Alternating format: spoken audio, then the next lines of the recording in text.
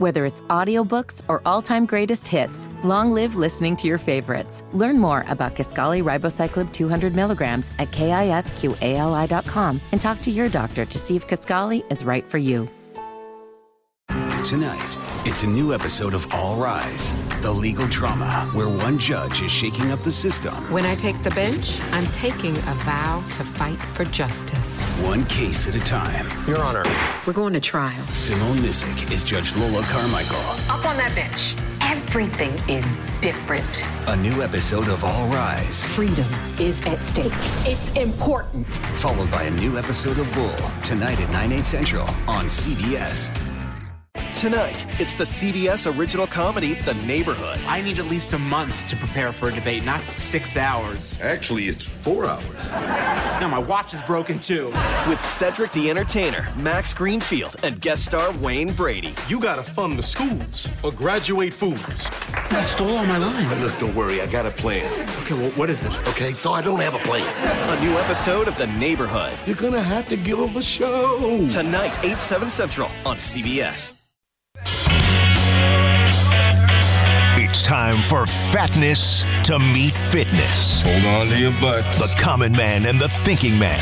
They were so convincing in their argument. They swung me. The avocado and the great bravado. I want it.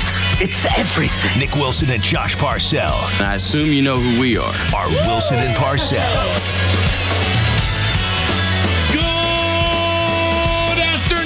Charlotte. Welcome into Wilson and Parcell. I'm Nick Wilson. He's Josh Parcell. We got Hacky across the board. What's up, Joshy? What is up? Happy Thursday. Happy Lottery Day. Yes, Lottery Day. The day that Hornets fans have come to absolutely hate. Oh, you know what? I think I don't want to give it away right now. I have a good feeling about tonight. I might even pick up a few scratch-offs on the way home. That's how good I'm feeling about today.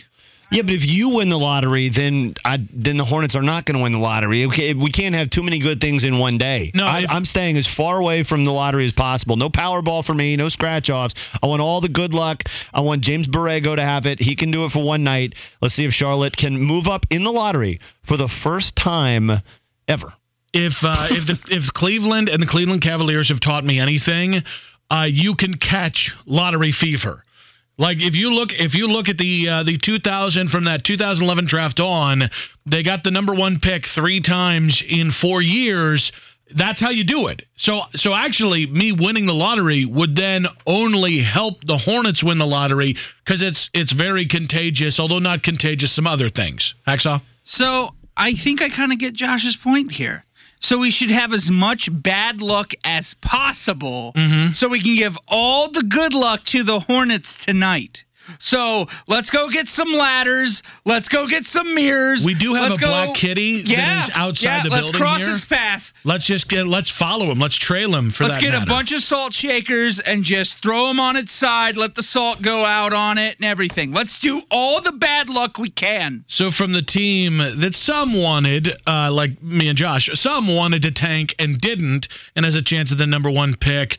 If the USA Today projection series by Nate Davis is any real consideration here, if it's any merit in truth eventually, the Panthers going to be looking pretty good with that number one pick this next year, as Nate Davis has the Panthers going 2-14. He also had the New York Giants going 2-14, but obviously this would leave the Panthers with either the first or second pick. I threw this out on Twitter, and I got some pretty interesting responses, Josh, so I'll let you finish the sentence first.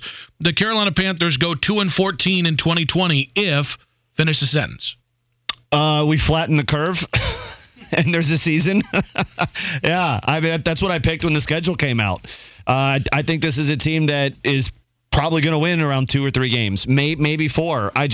I've said it until I'm blue in the face that I think that this schedule is the reason why the Panthers won't win a lot of games. I think if they had a more manageable schedule, they played an easier division. I mean, you're playing the NFC North, and the NFC North has I think 4 teams that feasibly could make the playoffs. The Bears are further out than they're the worst team in that division, don't get me wrong.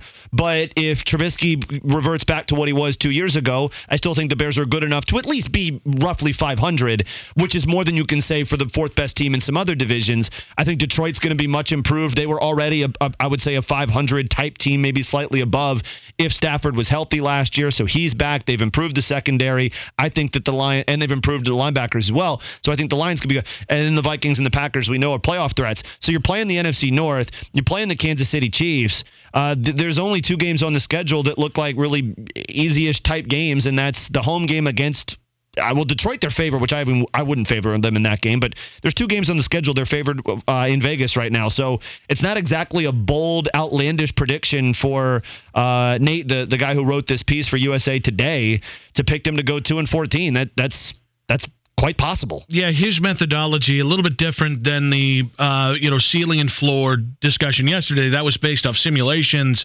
What Nate Davis actually did in this, which kudos to him. I don't know who has this much time or the sanity to do this. He actually went through every single game in the NFL and predicted each one of those games. I hear what you're saying. I don't think 2-14 is the most likely thing, though. I mean, I look at this team, and I do think, games like Las Vegas are there's a chance there week 1.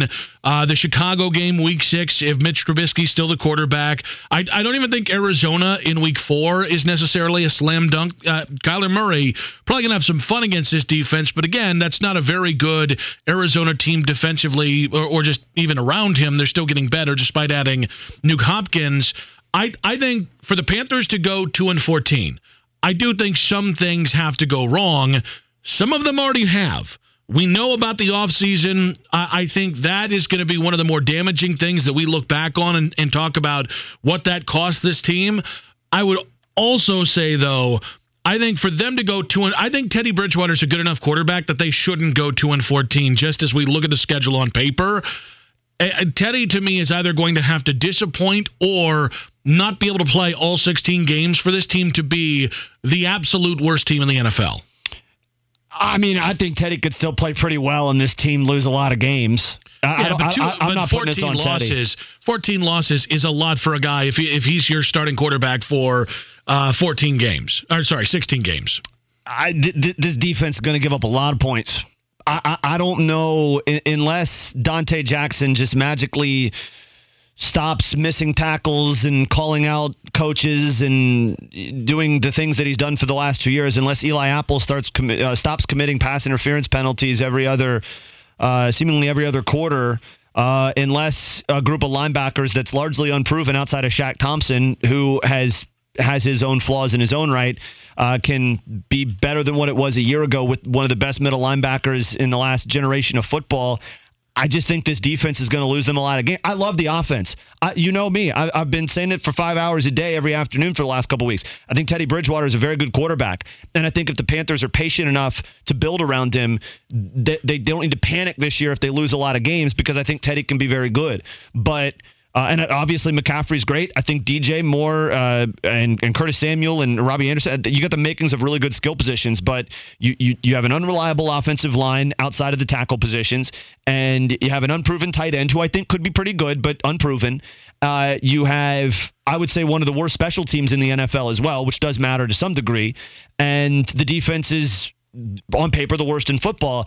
This offense could score 24 points a game and lose 14 games. That's how bad this defense is going up against the opponents that they're going to have to face. I mean, virtually every quarterback that they're going up against is not every, you know what I mean? I'm exaggerating here, but a lot of the quarterbacks they're going up against are star quarterbacks. I mean, great players and great offenses. So it's not so much. I hate to sound like I'm trashing the entire Panthers roster. I'm not. I actually think this offense is probably better than most people around the league want to give it credit for. But you've got to be able to stop somebody. And history tells us in the NFL, when you have a defense that's this unproven and could potentially be this bad, if they are, you're going to lose a lot of games. And I think 13, 14 losses is on the table, regardless of how good the offense is. I don't think anyone is sitting here doubting that the Panthers are going to be bad.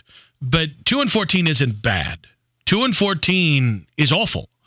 And To me, when I think about the Panthers, if the defense isn't one of the 3 worst defenses in the NFL, and if the offensive line maybe it's just average, right? They don't have to be great. If they're just average and give Teddy enough time, that to me is a 4, 5, 6 win team.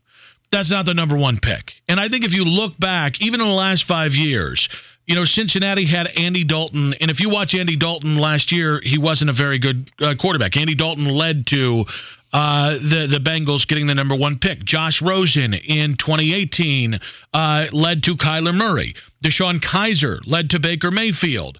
I can't remember the slap ass in Cleveland before DeShone Kizer, but I can assure you he's a slappy. And then Case Keenum, before he kind of became decent, really led you to getting the number 1 pick for the Rams. So none of those guys are very good.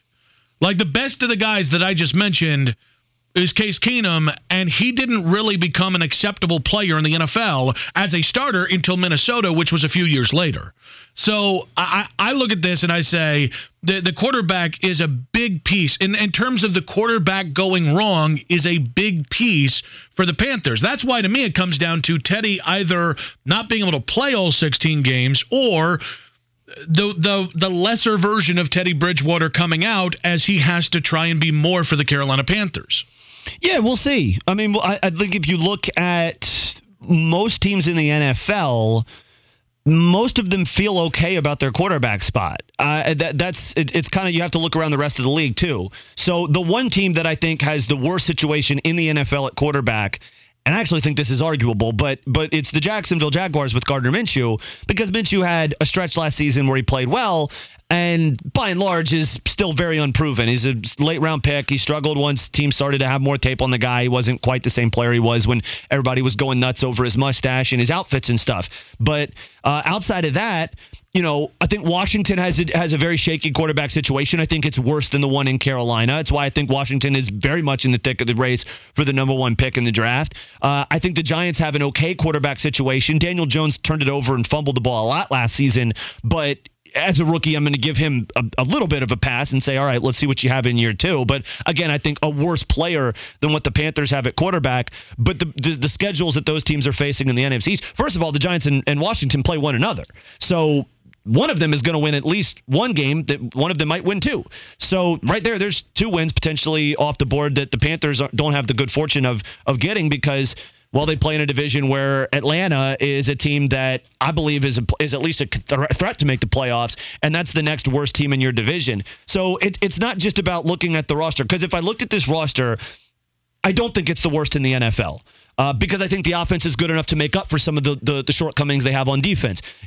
I've seen a lot of power rankings that have been put out over the last couple of months with the Panthers, and most of those rankings are about right. They have Carolina 29th, maybe 30th. They're not. I think they're still bottom 5, but I don't think they're 32. But then when you add into the fact that they've got the schedule, they've got. Find me the 5 wins is what I would ask you. And I know that this league changes, but it's very difficult for me to sit here today and look at that schedule and go, here are the 5 games the Panthers are going to win. I don't see it. With USA Today predicting the Panthers to go 2-14 here, I actually think the more you and I talk, I actually think the defense is going to bring out the worst iteration of Teddy Bridgewater, and I think that's what's going to lead to 2-14. And the reason why I say that, it's not just he's going to have to throw from behind. Teddy Bridgewater last year was like the best quarterback in the NFL off play action pass. He was phenomenal in the play action. And this year, if that defense is as bad as we think it's going to be, Teddy's not going to have a lot of opportunities in play action, because they're not going to be able to sell the run consistently in the second half, because he's going to have to throw more. And while he was really good in the play action last year, his quarterback rating not in play action was 60.1. And unfortunately, I think that's the guy who's not going to be able to just rely on play action, because he's going to have to throw more out, and people are going to understand he's going to have to throw more.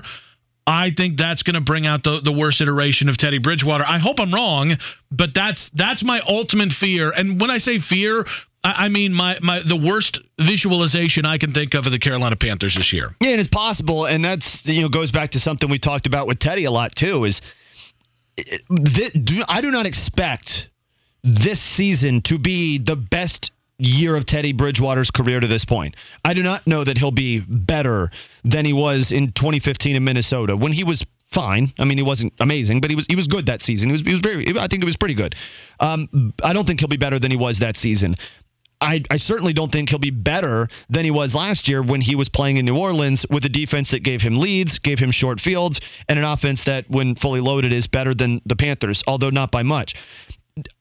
This season is not going to be a year where Teddy Bridgewater sets the world on fire, resets our perception of Teddy, and all of a sudden we view him as a top 12 quarterback in this league.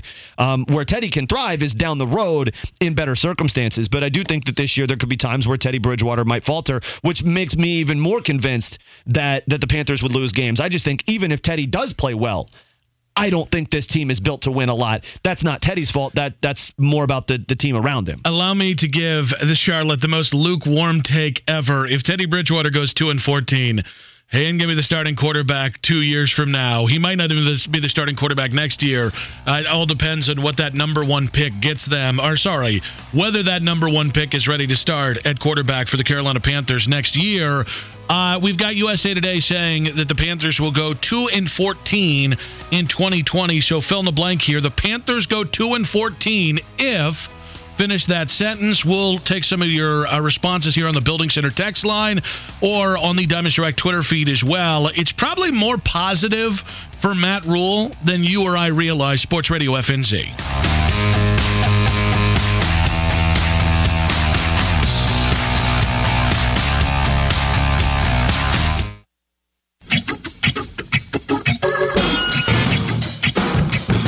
Basically, Matt Rule has done what everybody else does. He's took this team to the dentist. He's gotten rid of the things that have slowed this team down. And I'm not talking about players. I'm talking about systematically saying, what do we see as a Carolina Panther? What qualities do we want? And he asked for the input of all his coaches, the pro side, the college side, to know what is a Carolina Panther standard, and went through the whole organization and asked everyone, and then they put it on paper and said, this is how we're going to draft. I like that he's coming in there.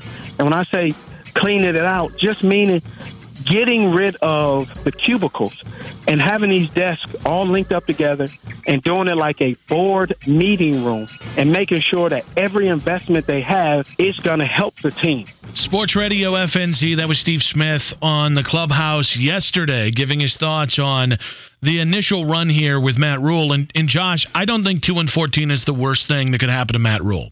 I really don't. Well, I mean, it's happened before. He's had worse seasons his first time around at Temple and first time at Baylor. This is what he does. This is the other reason why I think a 2-14 season or a 3-13 year, like I guarantee you that Dave Tepper is prepared for that. I guarantee you that the ownership in Carolina knew what might happen this coming season. Maybe they didn't know Luke Kuechly was going to retire, but they had a feeling what was going to happen with Cam Newton. They knew what they were up against, so they went out and got the guy who's been as good as anybody at taking a team like that and turning them into winners. So, yeah, I think Matt Rule would be fine with that. Well, yeah, I don't know about fine, but he'd be confident moving forward. I also think the other reason why it might be not, I wouldn't go best because, that 2-14 is never a best case scenario, but it's better to me than going 4-12, having severe doubts about Teddy after this year if he's part of a big part of the reasons why you went 4-12 and be no closer to answering the quarterback position in Carolina. The one thing I hope Teddy's good enough that to me, the two best scenarios are either Teddy's good enough that at the end of this year we say, man, if you get that guy on offensive line and shore up that defense, we're going to have a nice run here. Whether that's 6-10, 8-8, don't give a damn on the record because they're not going to the playoffs. And if that happens, it's a miracle, and we're going to make Matt Rule a saint. I don't mean a literal saint. You guys know what I mean. I mean the Catholic Church saint. But so that's one of the best case scenarios. The other is you go through the season, and at the end of it, you're able to pick your long-term franchise quarterback so that in one way or another, the long-term quarterback position is truly answered and secured here. Because the longer this goes on, the more of a danger it is to Matt Rule. So what is it then? What's the best case scenario for the Panthers? I don't mean vague stuff. I mean record. In your mind, what's the best thing the Panthers could hope for this year? 2-14 or 8-8. Anything in between, no, I shouldn't say that. Anything that is in between 2-14 or 7-9 is not going to be good for the Carolina Panthers unless there's a quarterback replacement in there, like Trey Lance falls to 5. But yes, it's 2-14 or 7-9. It's the extremes. Which is possible. I mean, I don't know that the quarterbacks are going to go 1, 2, 3 in next year's draft. There's a ton of talent in that draft that it all depends on who needs a quarterback and stuff like that. But yeah, I don't think 2-14 is some sort of panic, or reason to panic if you're in Carolina. 2-14 isn't ideal. I think this team would love. I think 6-10. I'd be happy with it if I'm Carolina, so long as Teddy stays healthy and gives you reason to believe in him moving forward. 6-10 is not good. 6-10. It's not. I agree, it's not good. But with this roster, I'd be thoroughly impressed with Matt Rule if he pulled 6 games out of this team. Thoroughly impressed. Why do we feel like Brian Flores in his mission in Miami is successful? Well, because they were winning by the end of the season. Well, no, because they went 5-11, which okay, that's fine. Isn't that my point? Well, but the reason why it actually made sense and the reason why we actually like what Brian Flores did is they still ended up with Tua Tagovailoa. Yeah, but that's why I say something in between 2-14 and 8-8 is still okay. I mean, they could go 6-10 and either say, because, okay, let's remember here, Teddy Bridgewater and Ryan Fitzpatrick, not the same guy. Fitzpatrick is almost 10 years older, complete journeyman, has never been viewed as a long-term starter anywhere. Teddy Bridgewater has a ceiling that's higher than Fitzpatrick, but nevertheless, there's a chance that if Bridgewater is the quarterback and they go 6-10 and they're sitting at 5 in the draft and there's a quarterback who they think is a franchise talent sitting there, they could take him. Of course that's possible. And they should consider that. They would be ignorant and naive not to consider that. But there are outcomes on this team. I don't think 2-14 is automatically the best case scenario for the Panthers. I know everybody thinks I'm Captain Tank over here, but yeah, I'd be okay. I thought it was Lieutenant Tank. I got promoted. I promoted myself. Hey. Yeah, I can do that. You can do that when you're captain. Between that and the Barrett Sports Media article, you're having a week, sir. Yeah. So with the 2-14 stuff, I'm okay with that. But the 6-10 record or something in that range, I'd be fine with too, because I think this draft has enough good guys that are going to be top 5, 6 prospects. And if you go 5-11, 6-10, you're probably drafting there anyway.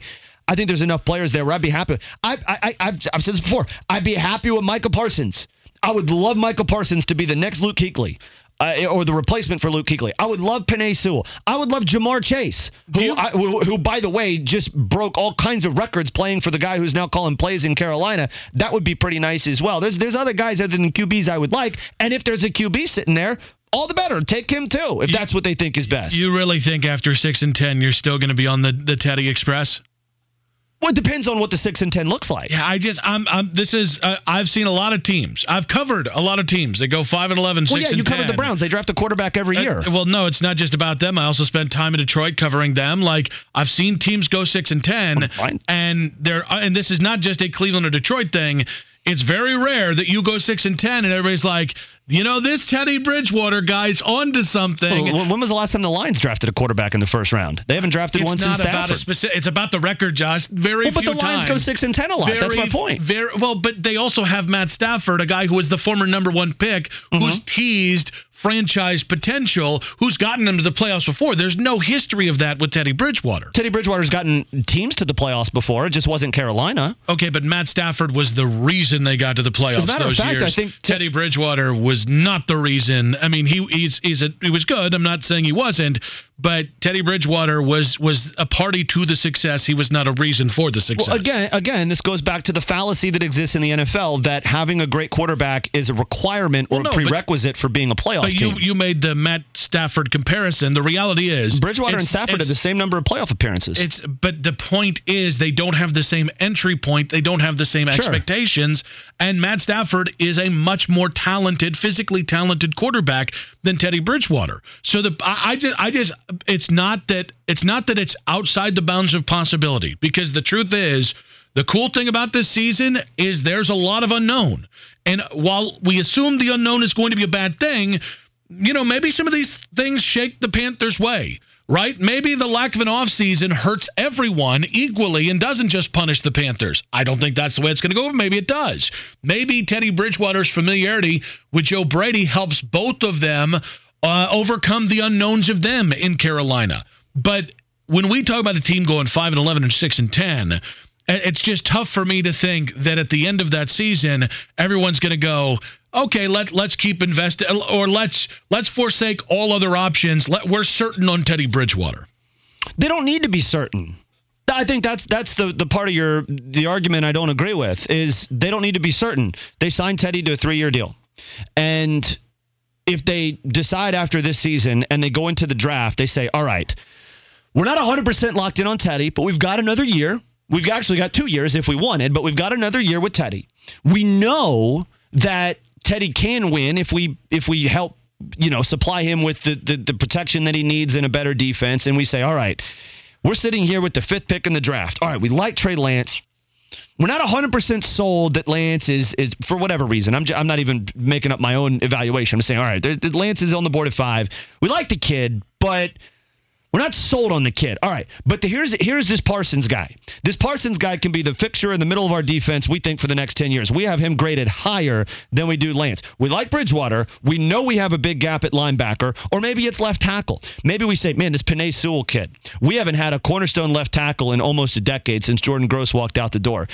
We like Bridgewater. We don't know if we're 100% sold on the quarterback, so why don't we give Bridgewater another year? Because there's going to be another Trey Lance a year from now. It's not like Trey Lance is a guy that comes along once every 10 years. I wouldn't even say that about Justin Fields either. I think Fields is good, but I don't think Fields is some sort of guy that you cater your whole franchise to and give up picks or whatever it might take. So we like those guys, but let's go give Teddy that cornerstone left tackle, or let's go get our middle of our defense, our Micah Parsons, who can maybe be our next Luke Kuechly. That is possible. All I'm saying is it's on the table. You're saying that they're not going to have any confidence in Teddy, so pull the plug. That may not necessarily be true. All options will be on the table unless the Panthers go 9-7 this year. I don't think anybody is going to talk about Teddy Bridgewater as the locked in stone, write it down in blood, he is the franchise quarterback moving forward. But the options are still on the table in the event that something happens in the middle of that, in between a 2-14 season and let's call it 8-8. Ambiguity at quarterback is death in the NFL. That's such a slippery slope of, well, let's give him another year. It's not just about drafting a guy to say you draft a guy and this is going to be the future. It's also about installing that guy and understanding that the clock starts with that guy, it restarts with that guy, and it still might be 3 years before that guy puts you in a position to win. Because we're talking about it with 5 of the 6 quarterbacks in the first round of the 2018 draft, where one guy is a mostly proven commodity in Lamar Jackson. What the hell is Baker Mayfield? What the hell is Sam Darnold? What the hell is Josh Allen? What the hell is Josh Rosen? That to me is the other part of this. Aren't you arguing against yourself by doing that though? Like, because 5 of the 6 teams that took quarterbacks 2 years ago right now aren't sure if that's going to be their guy 2 years from now. So wouldn't it stand to reason that if you know you have a quarterback who maybe has a slightly lower ceiling than the best of the best in the league, but his floor is also relatively high, shouldn't you be a little bit more patient with someone like that and go draft players at the other positions? Because let's face it, Drew Brees, Aaron Rodgers are great. They're not getting their team to the Super Bowl on their own. They have to have great rosters around them. I would like to address the other 52 spots on the team. There's other guys on the team I like. It's not literally 52, but I would like to build my football team rather than just throw darts at a quarterback when you know as well as I do, you got at best a 50-50 chance of that guy being any good. I don't think they should draft a quarterback to draft a quarterback, if that's what you're asking. I agree. But if you think a guy's a franchise quarterback, you don't pass up on him for a middle linebacker. God bless Luke Kuechly. I wouldn't have passed up on a franchise quarterback for Luke Kuechly. One of the if not the best player in franchise history, one of the best franchise players, would not have done it. If I think a guy's a franchise quarterback, that's the thing. Left tackles, you can find everywhere. You can develop guys. You can find guys all everywhere. You can even find quarterbacks everywhere. But if you have a chance at a franchise quarterback in the NFL, you take that big swing and you live with the results. Yeah, but did you hear what I said? I said if they're not 100% convinced that that's their guy. You and I agree. If there's a quarterback who you think, hey, this dude is it, then sure. But I don't know that Lancer Fields are that guy, and it doesn't matter what I think. It matters what the Panthers think. But that's where you go. You run into issues making selections is when you draft a guy, even if you're not 100% convinced he's the right guy for the job. We call that either a Cleveland Brown or an Arizona Cardinal, depending on what time zone you are in. USA Today has the Panthers going 2-14 in their projections. The Panthers go 2-14 if. Finish that sentence, and I've got something to say about the NBA's draft lottery and the Hornets' chances next on Sports Radio FNZ.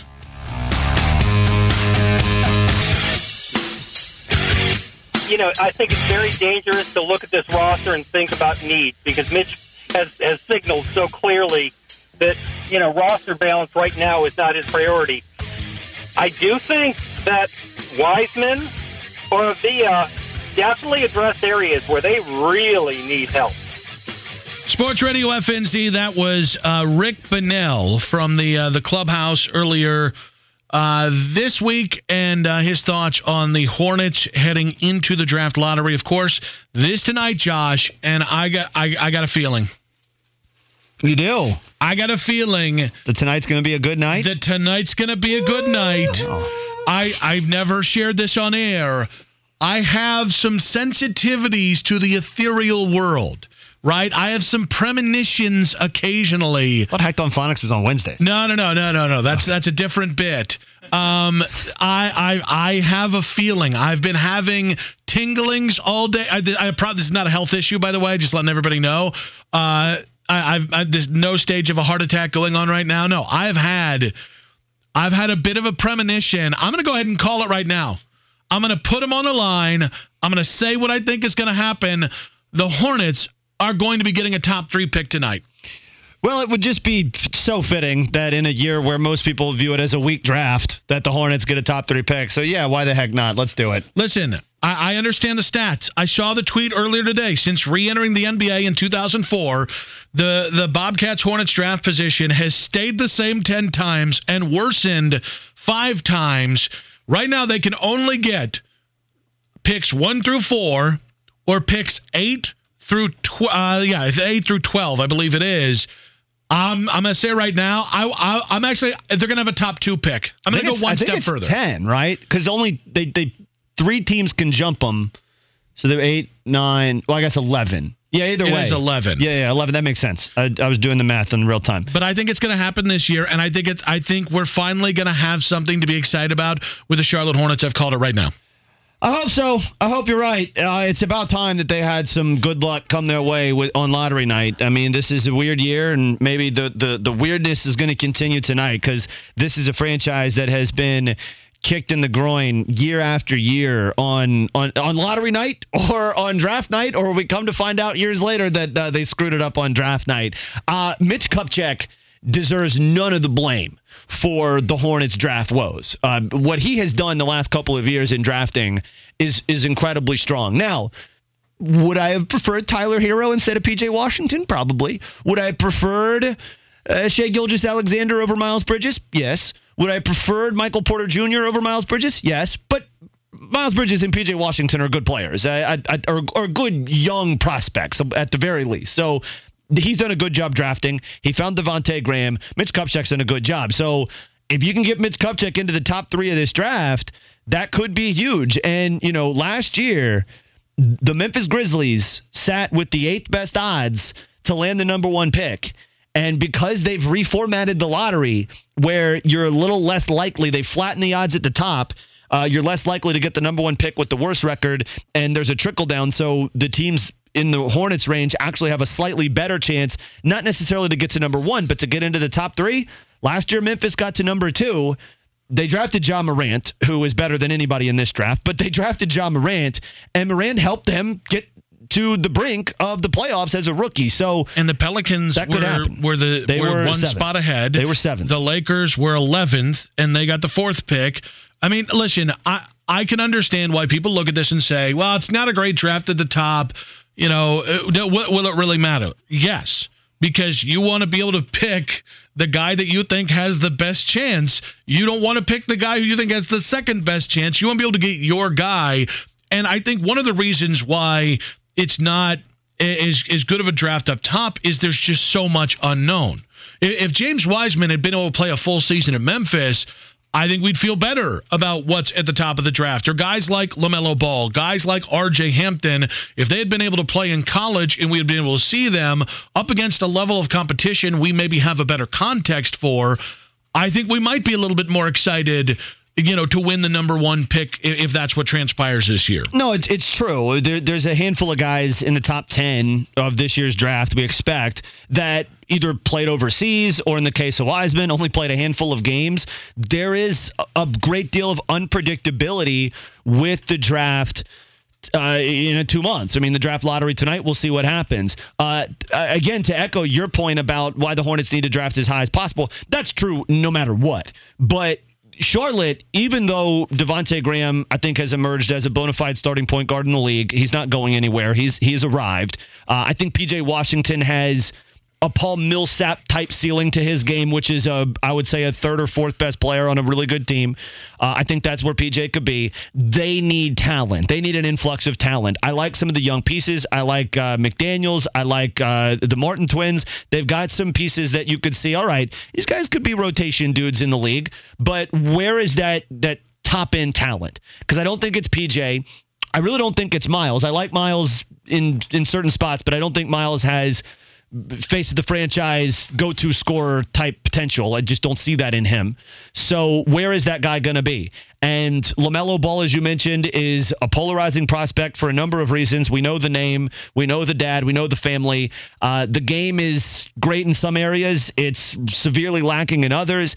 Anthony Edwards is a kid out of Georgia who, in a lot of ways, is kind of like a Markelle Fultz, where really talented, but why didn't they win in college? That's a concern. And then there's some other guys that you really don't know about, like a Killian Hayes out of France, who's been a late riser in the process, and now some people view him as a potential number 1 pick. James Wiseman, who I've liked since the beginning, I've thought that's the perfect guy for the Charlotte Hornets, is a dude that only played a handful of games in college, but I would still take him if they had the chance. So we'll see tonight. But if Charlotte can get into the top 3, that is obviously great news. That's not a shocking analysis there, but I think that they just need to draft the best possible player. So get as high as you can in the draft and see who that guy is. Yeah, I love the idea. Listen, there are going to be times, hopefully in the near future, where the draft is going to be more of a needs-based proposition. It ain't now. Anthony Edwards, you mentioned the concerns. Man, I'd love to watch him and Devontae Graham play in the same backcourt. Obi Toppin, who I know some people might think of as a redundancy, if he ends up, if he's the best player on your board, take him and figure the roster out as you go. If that means you have to make a trade of Miles Bridges in the future, you have to make a trade in the future. I think you just got to go out there and take a big swing. And listen, here's the other thing. If you get the number 1 pick, I also don't think the Hornets, there's going to be excitement from us. Okay, we're going to be jacked up if they do get the number 1 pick. I don't think it means you have to keep it either if you think there is a potential deal out there. I'm not talking for Gary Harris, whom I loved coming out of college and who's coming off a rough year. I'm talking about if you can swing a trade that can jumpstart the franchise by a year or two, I'm okay with that too. Yeah, I think it's going to be tough for them in a year like this to deal the pick. There's a lot of moving parts here, so I don't even want to get into all the different possibilities, but the draft being weaker at the top certainly doesn't help. It makes the pick less valuable in some people's eyes around the NBA. Next year's draft is going to be stronger. 2 or 3 years down the road, people are projecting could be one of the best drafts ever, deepest drafts ever. So I think the Hornets, in that sense, they might have missed out on the luck of the draw if they end up getting into the top 1 or 2 spots, because I don't think the pick has as much trade value as it has had in the past. But, the thing the Hornets need to draft, and this echoes what I was saying a minute ago, is they need to draft with 2025 in mind, not 2021. This is not about how does this guy fit within the framework of what we have right now? Because the Hornets right now have a great pull-up jump shooting point guard who's also a great distributor, but is undersized and not a great defender. They've got a nice supplemental guard who's a secondary ball handler who can be your scorer when you're rotating your two lead guards. He can be that point guard when Devontae Graham's off the floor. And then you have two athletic, switchable front court guys, one of which I think is a much more versatile player in P.J. Washington. He's a better defender. He's a better shooter.